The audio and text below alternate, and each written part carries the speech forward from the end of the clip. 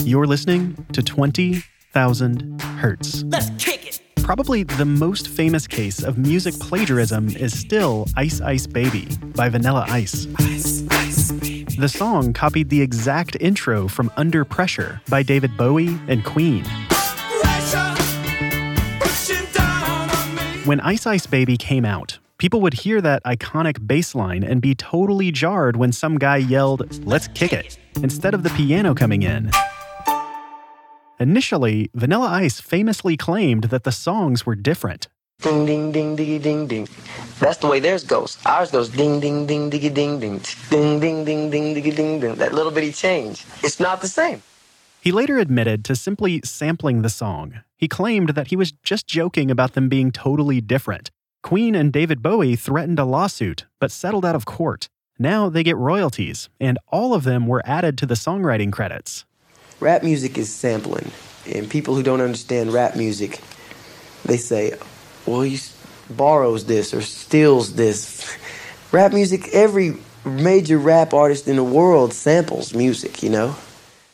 The Vanilla Ice thing became such a joke because he wasn't approaching it with any degree of sophistication. That's Adam Neely. Adam's a bass player and also makes music education videos on YouTube. It's not the best song, but I do, on an intellectual level, think that Vanilla Ice, when he did that, is very much continuing in the tradition of Mozart and Beethoven and anybody who has built a new melody and new structure off of old material. That is what music is, that is what remixing is, and that is an integral part to the lifeblood of music making. But Mozart and Beethoven wrote the notes down, and new musicians played new music.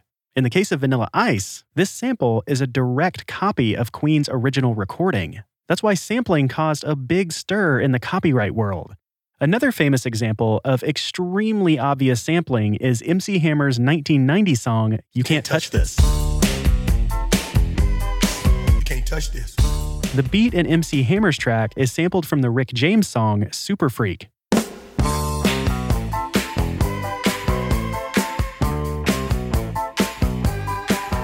Rick James sued, but the case was settled out of court.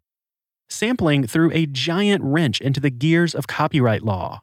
In acoustic music, you could argue that this chord progression or this vocal melody is similar to that one. In sampling, they are exactly the same.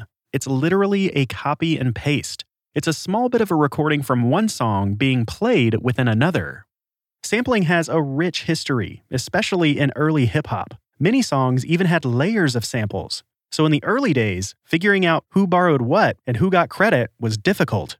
Here's another example called It Was a Good Day by Ice Cube. Just waking up in the morning, gotta thank God.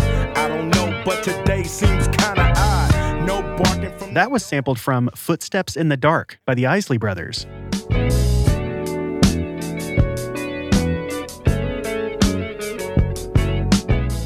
Ice Cube just used a small part of the intro from that record and built a whole new track out of it. There are literally thousands of examples like this. Entirely new genres of music developed out of sampling and reimagining older music into something new. But over time, sampling came under legal scrutiny and became much harder to do. In 1991, rapper Biz Markie lost a copyright lawsuit to Gilbert O'Sullivan for the song Alone Again. As I saw Shantae get into a limo, I had to walk home. I wrote it in my memo. I'm alone again, naturally. And here's Gilbert O'Sullivan's original song.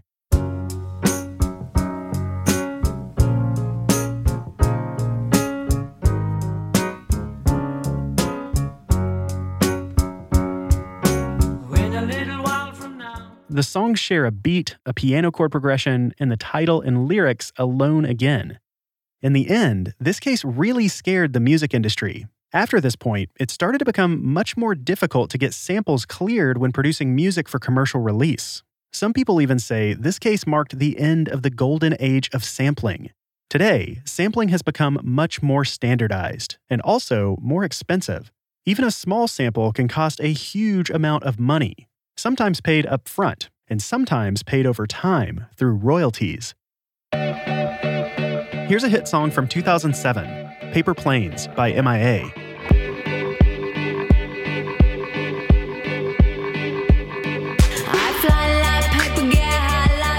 And here's Straight to Hell by The Clash.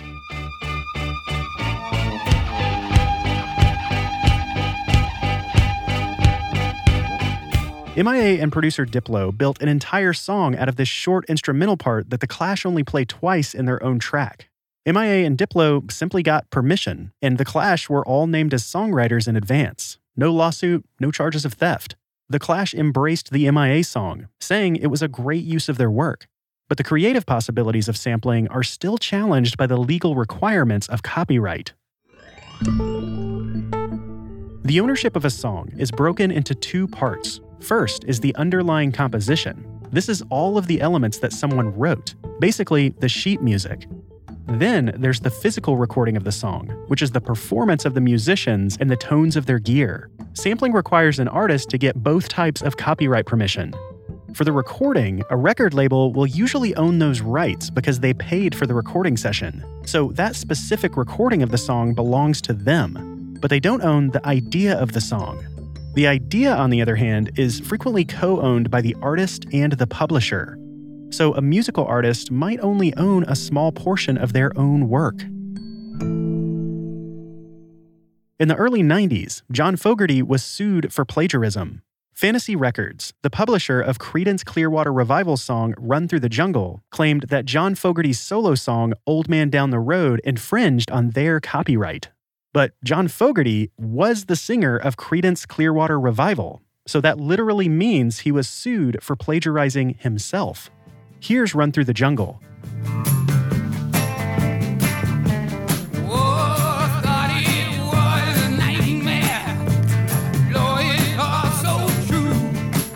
And here's Old Man Down the Road.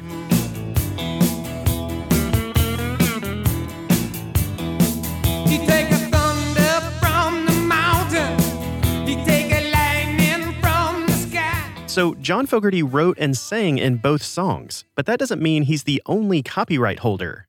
Remember, there are separate rights for writing and recording, and any mainstream artist has to split their earnings with publishers and record labels. John Fogerty had left Fantasy Records and started a solo career. He spoke in detail about this case during an interview at the Grammy Museum. Okay, you got the old song, the new song. Fantasy Records is the publisher of the old song. They still have to pay that songwriter, me, right? It's roughly 50-50.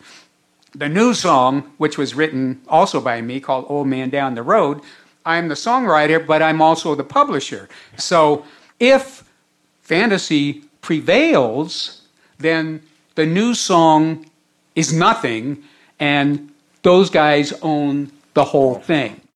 As Fogerty put it, he was being sued for sounding like himself. The melodies were similar, but not exact. The guitar riff was related, but not the same. In court, Fantasy Records hired somebody to program the melodies of each song into a computer to compare them. Remember, this is in the mid-90s. What he did was he programmed the melody of Run Through the Jungle into the computer. Boop, boop, boop, boop, boop, boop, boop, boop, boop. It really sounded like that, folks. After that, they played, now here's Old Man Down the Road. Boop, boop, boop, boop, boop, boop, boop, boop, boop, boop, boop, boop, boop, right? Fogerty said the jury looked confused. When it was his turn to demonstrate, he famously pulled out a guitar and played it in court.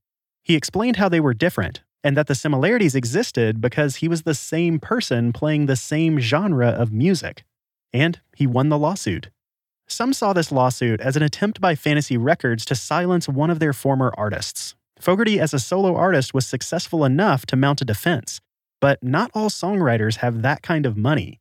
He countersued and eventually won a Supreme Court case that basically said, if companies like Fantasy Records lose a copyright lawsuit, they have to cover the lawyer's fees of the defense. But even with that ruling, this stuff is expensive. You'll often hear people say that right without a remedy is no right at all. And I think that's been true for a lot of individual creators and small businesses. This is Sandra Astars, a law professor at George Mason University. She sees the current system as cost prohibitive for many small creators. For instance, if you are an individual or a small business and you don't have an army of lawyers at your disposal to deal with all of your business matters, you're going to have to make the decision on a daily basis. Do I sit down and compose, or do I sit at home crawling through the internet trying to find infringements and then trying to track those people down and deal with them to be able to remain viable as a small business? You can probably guess what most artists choose. They just try and shoot more images, write more songs, go on tour to try and keep themselves afloat as creative businesses, and they let the copyright protection aspects go by the wayside. Sandra says it could be incredibly expensive to defend yourself against a copyright suit, or to even bring one to court to begin with.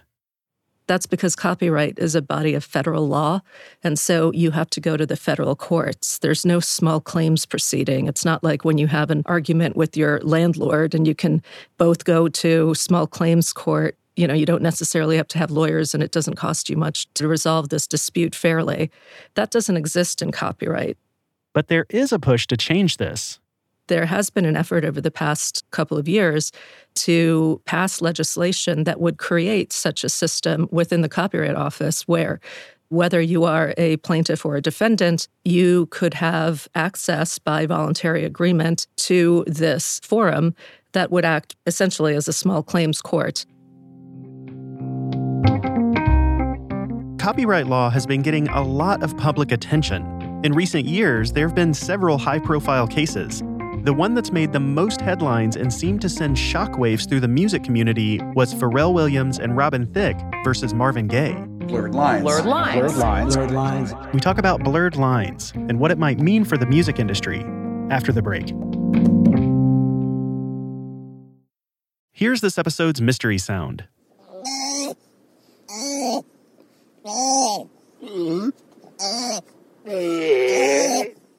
And again.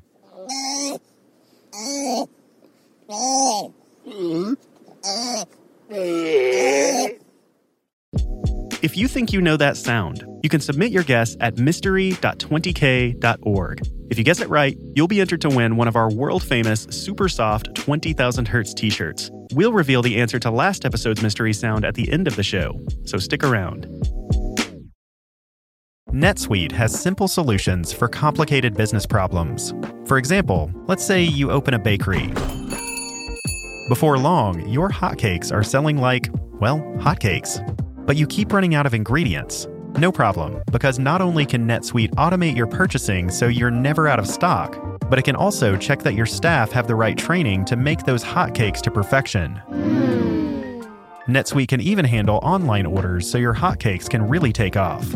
Having one system handling all of this saves both time and money. And if there's two things we all want more of, it's time and money.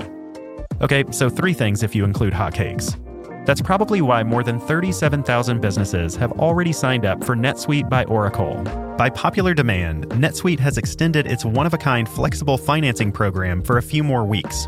Head to netsuite.com/20k now to take advantage of this offer. That's netsuite.com/20k. netsuite.com/20k.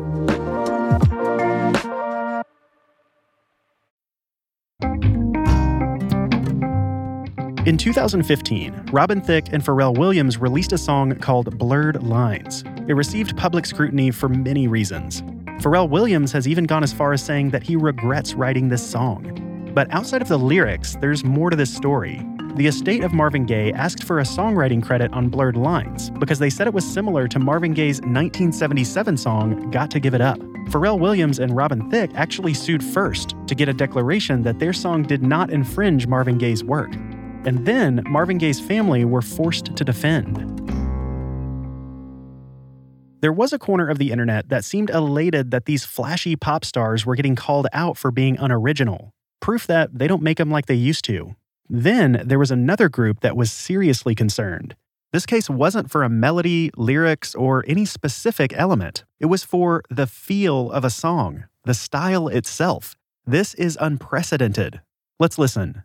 Here's the beginning of Blurred Lines by Robin Thicke and Pharrell Williams. Everybody get up.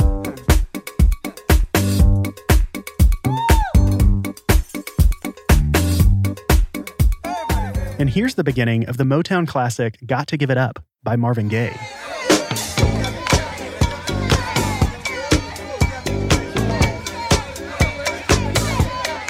Now, there are some obvious similarities. The two songs are about the same tempo, roughly 120 beats per minute, and they have basically the same instruments: drums, some high-pitched percussion, bass, and energetic voices. Let's zoom in on the different parts. We recreated each part and layered it on top of the original songs to help focus on each sound. Let's start with the percussion. Here's Blurred Lines.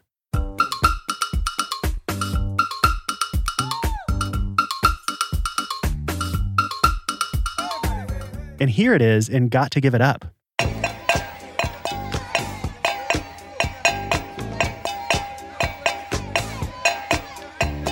So Blurred Lines uses cowbells, and Got to Give It Up uses a Coke bottle. They're playing different grooves but achieve a similar feeling. The next thing is the drums. Here's the drum kit in Blurred Lines.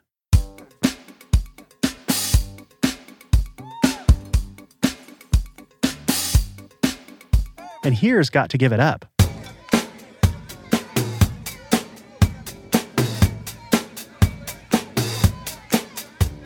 Also similar, but not exact.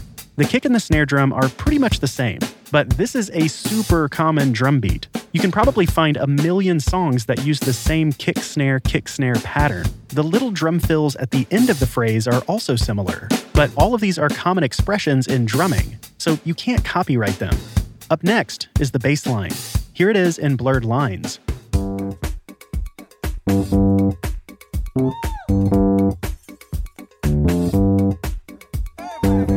Here it is in Got to Give It Up.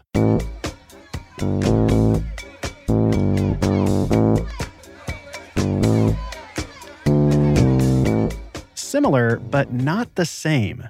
Next is the vocals. Marvin Gaye's song uses a recording of people at a party. Robin Thicke and Pharrell Williams used their own whoops and shouts.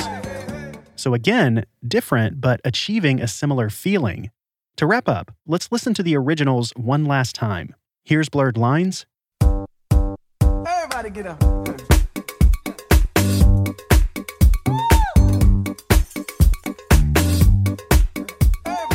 And here's Got to Give It Up.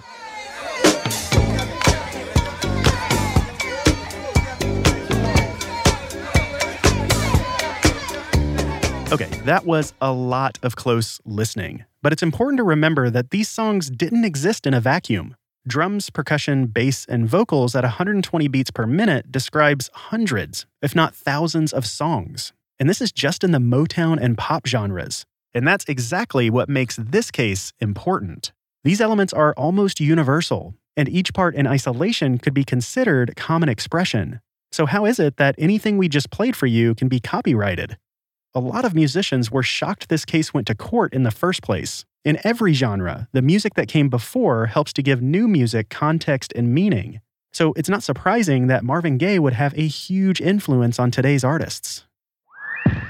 Pharrell was asked about this influence directly in court. Here's a clip from his deposition, published by The Hollywood Reporter back in 2015. Is it your testimony that you and Mr. Thicke never once during the creation of Blurred Lines spoke about, discussed, referenced the song Got to Give It Up by Marvin Gaye? I did not go in the studio with the intention of making anything to sound like Marvin Gaye. However, before the trial, Pharrell gave an interview about the song and said that he was inspired by Marvin Gaye. Do you remember I asked you if Marvin Gaye at all came into your mind at all in the creation of Blurred Lines, and you said no? Do you remember that? Yeah. You say in this interview, I was trying to pretend that I was Marvin Gaye. So I guess Marvin Gaye did in fact come into your mind. You asked me about Got to Give It Up. I asked you about Got to Give It Up? Yeah, you asked me about Got to Give It Up. So Marvin Gaye came into your mind when you were creating Blurred Lines, but no, not Got to Give It Up. When I look back. Do you see here anywhere where you say when you look back? No, I'm telling you. I'm answering you. Ultimately, Pharrell Williams and Robin Thicke lost this case. The verdict was a $5.3 million payout to the Marvin Gaye family, plus 50% of the royalties to the song. They appealed, but they lost again. The judge wrote in the majority opinion that the decision was, quote, far from heralding the end of musical creativity as we know it, unquote. In a dissenting opinion, another judge wrote that this decision, quote, allows Marvin Gaye's family to accomplish what no one has done before, copyright a musical style. Well, now you can just own a style of music, which is absolutely ridiculous. This is Adam Neely again. The problem is, in recent years, intellectual property holders have started bringing musicologists and music theorists into the courtroom. And then those music theorists and musicologists do that same thing of finding connections between songs and finding, hey, yeah, Blurred Lines really does kind of sound like Got to Give It Up. And here's why. Musicology at a basic level is the study of music in a cultural context, and musicologists often try to find common ground between different musical styles. Adam thinks this field is being misconstrued in court. Musicologists and music theorists are kind of gleefully doing what they've always done in the classroom, but now in the courtroom, it has very real world effects that are deleterious to the entire craft and the entire history of music making. But musicology is not the only thing considered in a copyright case. The testimony of the artist can play a huge role. Here's Sandra Aistars again. I think there is some obligation on creators of all stripes that where you're going to incorporate the work of someone who came before you, you should give a nod of credit to them. When you have a jury that is in place to hear all of the arguments of the parties, understand all of the testimony of the experts, and then apply their own understanding and experience in the world, and one might agree or disagree with the jury's ultimate conclusion, but that, to me, is how the process is supposed to work.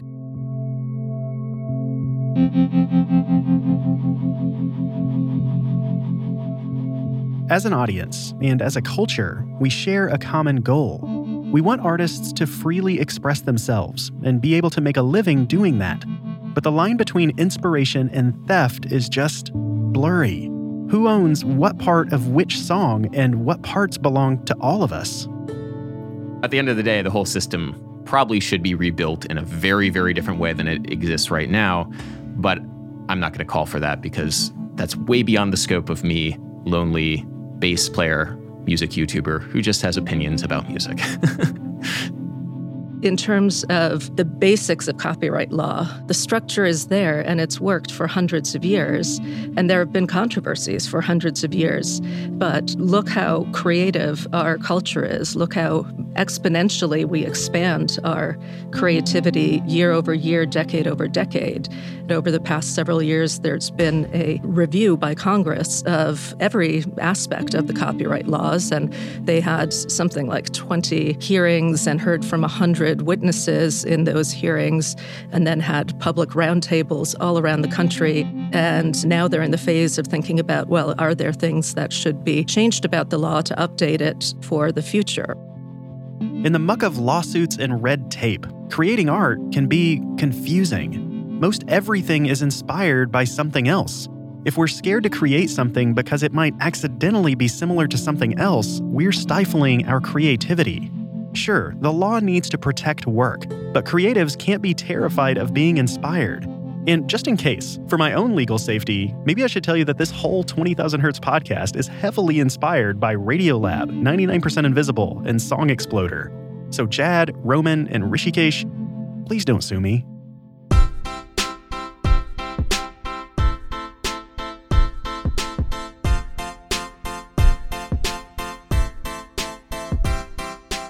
"20,000 Hertz" is hosted by me, Dallas Taylor, and produced out of the sound design studios of DeFacto Sound.